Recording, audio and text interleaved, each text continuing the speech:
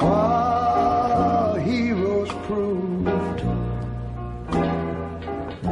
in liberating strife.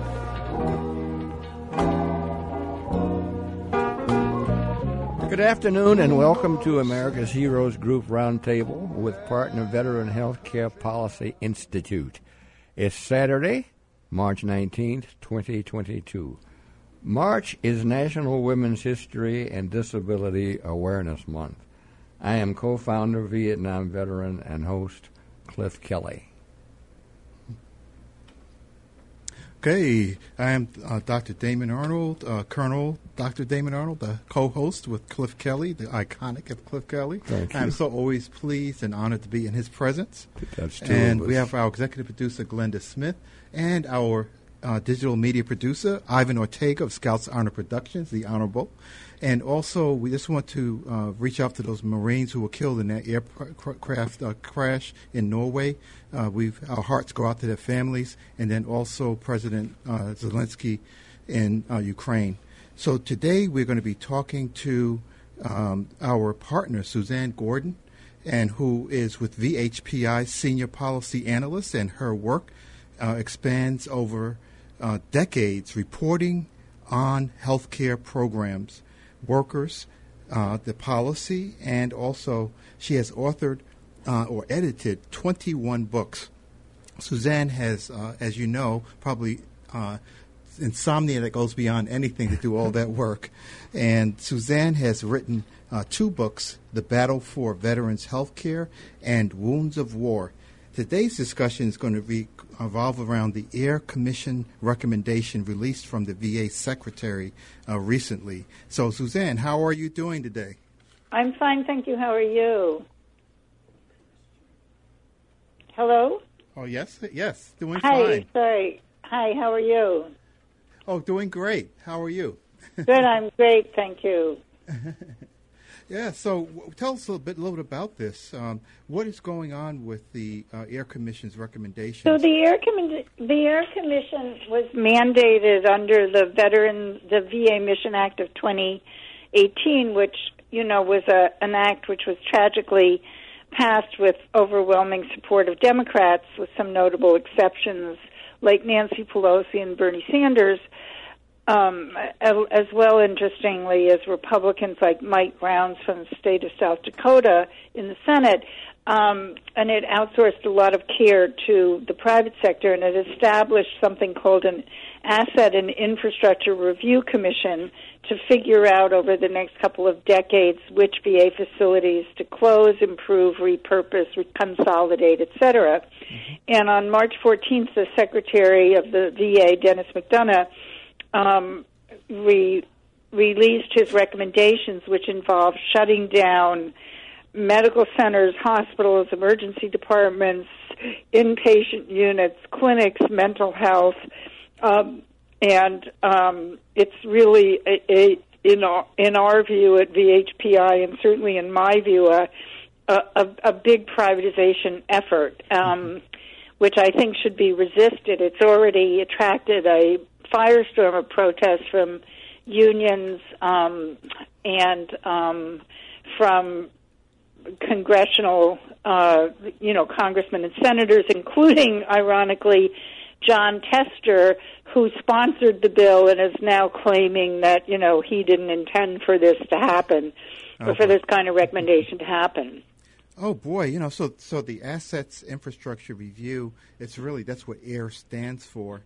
And so this is not about reorganizing what's already existing under the existing VA system, but a move to privatize it. That's what you're saying. Well, it's very complicated because, he's claiming, the Secretary. So let me just say that what has to happen is the VA Secretary makes this list of recommendations. The recommendations were based on very flawed data, which we can discuss, that was assembled by Trump-era consultants and who, tilted very heavily towards outsourcing and privatization. And the recommendations go to this Air Commission, which a 9-member commission, which the secretary also, or the president also announced the membership of this commission, which we can discuss. It's quite disturbing.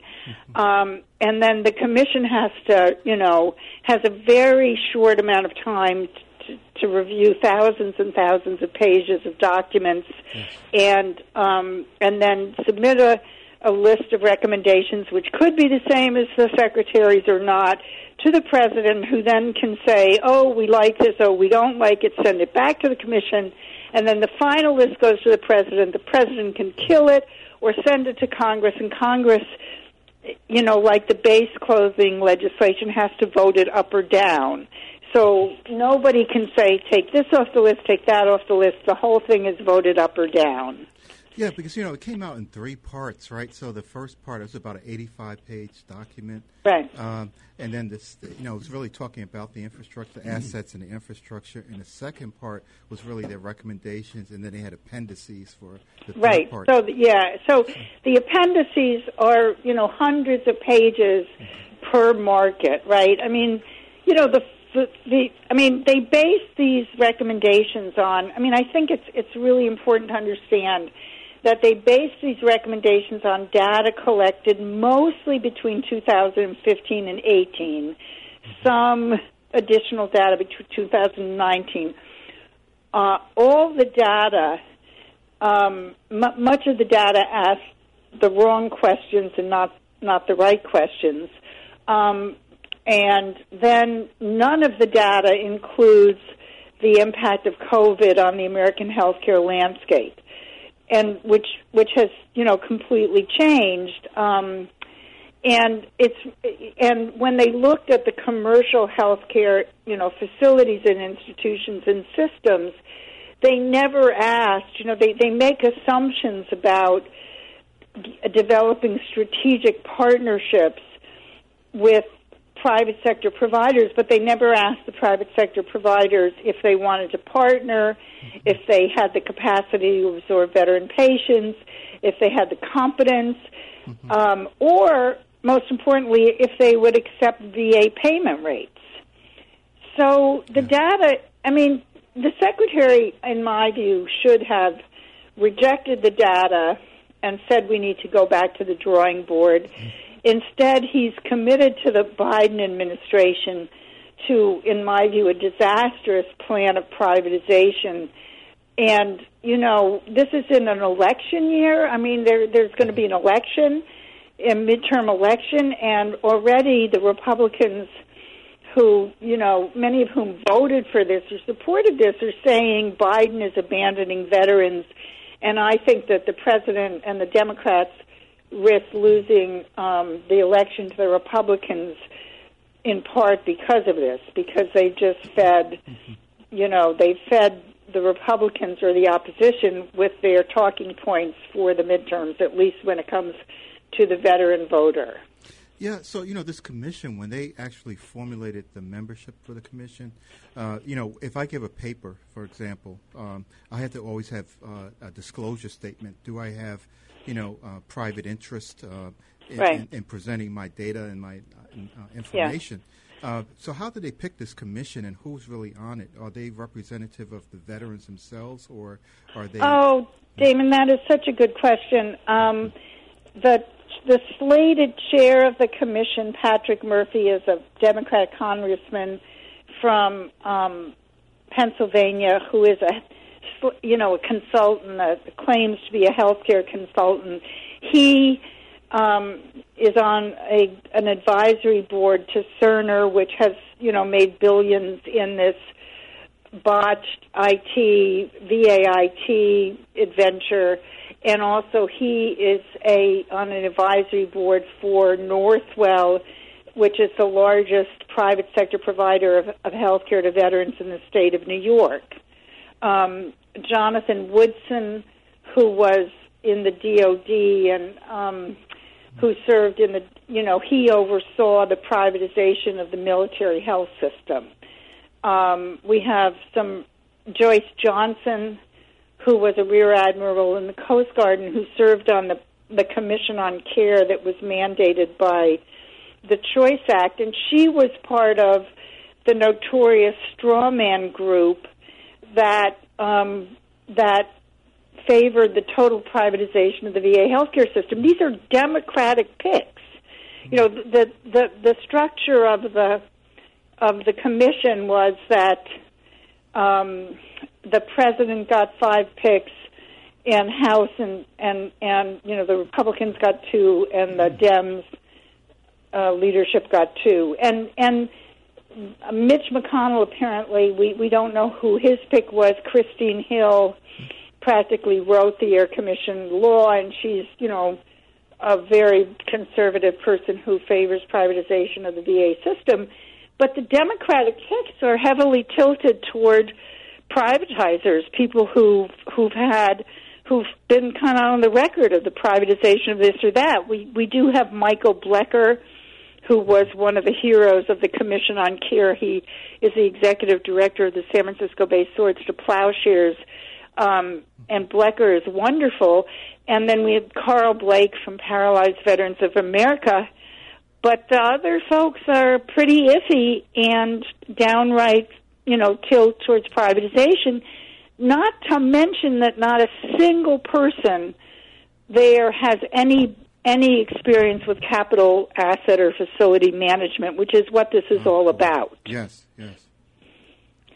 I mean, you have to go over, maybe you're quite different from me, but the fact that somebody was a doctor, or the fact that somebody is pro-VA or whatever, I mean, they will have to evaluate reams of data that I have trouble understanding, and I, you know, worked as a healthcare sort of researcher and journalist for years, and they will have to be able to evaluate, you know, this narrative that the secretary is spinning that, oh, it's too expensive to repair these old buildings, and we have to just shut it down and build, you know, over almost $200 billion worth of new facilities. It doesn't pay to keep these old facilities. Mm-hmm.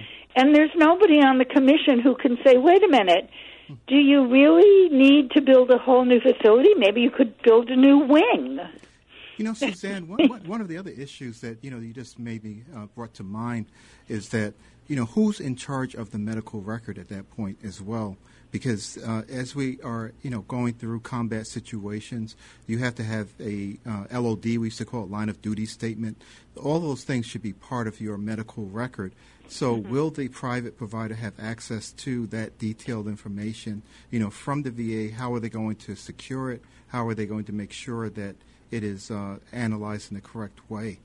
That's another issue I can't, you know. Well, there are so many issues that they left out. For example, you know, what happens? I mean, they are talking about a massive outsourcing. I mean, the outsourcing of patient care to the private sector that is in these recommendations makes the Mission Act and Choice look like a sort of a minor exercise. They're talking about a massive, you know, outsourcing of care to the private sector, and you know, they're not asking questions like, what happens to veterans who are harmed by private sector physicians or institutions, because that came up during the Mission Act, and it was stated that they would be dependent on, you know, the private sector tort system. In other words, you'd have to go to a lawyer and get them to take the case. And, you know, in the VA, if you get hurt by a VA clinician or whatever, you can prove it, you become service-connected for life. Out there in the private sector, you know, you have to go through the malpractice system, and we know that only 2.6% of genuine malpractice claims ever make it to court. I worry about the quote-unquote disruptive veteran, you know, the patient who's unruly or yells or screams or throws the chairs or, God forbid, tries to hurt someone. And there's a very robust program in the VA to deal with these patients. In the private sector, they would be fired. I mean, private sector physicians are given tutorials on how to fire a patient who doesn't take their meds as recommended, much less, you know, throws chairs and curses at you. Oh, true. So that's another area is the behavioral health versus the physical health, that the experience and the knowledge of people who are in the VA system, and many of these people also were veterans themselves. When you go to the, and get your X-ray film performed, or your nurse or your doc, that they actually have experience with veterans. Many, some of them were veterans themselves. Well, let me give you a story, a story of what will be gone if they do this. I mean, they want to get rid of almost all inpatient care in many, many places, and they want to turn it all over to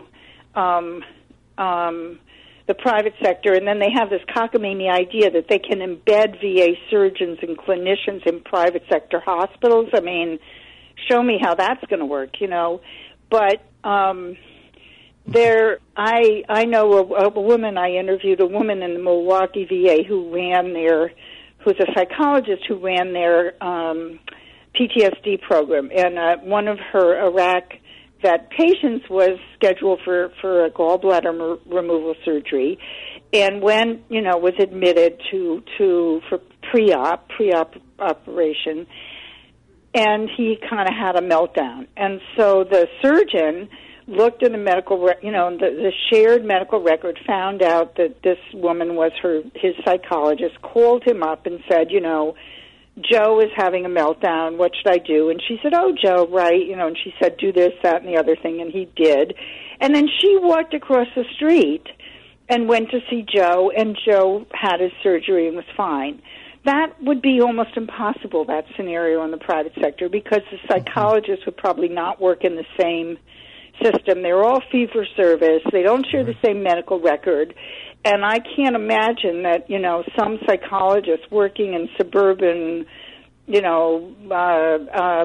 Berkeley or Oakland is going to drive over to Fort Miley, for an hour, a 3-hour journey to see a patient to which she's not, it's fee for service. They don't get paid for that. And so you're going to have all kinds of problems. In South Dakota, they plan closing several facilities, and this is and transferring patients to hospitals in which their own data says there's higher readmission rates and higher rates of hospital-acquired medical conditions. Not to mention the fact that a report has just come out saying that 50% of rural hospitals are slated for closure. So now the VA, which could help solve the rural hospital crisis, is contributing to it. Yeah, well, Suzanne, we're running out of time. We have about 1 more minute to go. Can you tell people where to go to take a look at this? Well, if you want to look at, I would suggest that folks go to our website, yes, which is veteranspolicy.org, and look at our analysis of the questions they didn't ask, and then we have some stuff on it that, are articles. But you can go to the Federal Register to see, just the put in document. VA, the VA Secretary recommendations, Federal Register, and what you mentioned, Damon, will come up. The introduction, blah blah blah. Well, we have to have you back on this issue. This issue is not going anywhere, and we will have you back at some point to talk about this again in depth, because this is not going anywhere.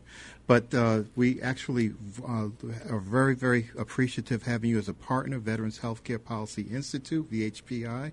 You rock, as we say in the military, Suzanne. So do you. So we will have you back, but stay with us. Stay with us. We're going into another segment, and we will be right back. Thank you.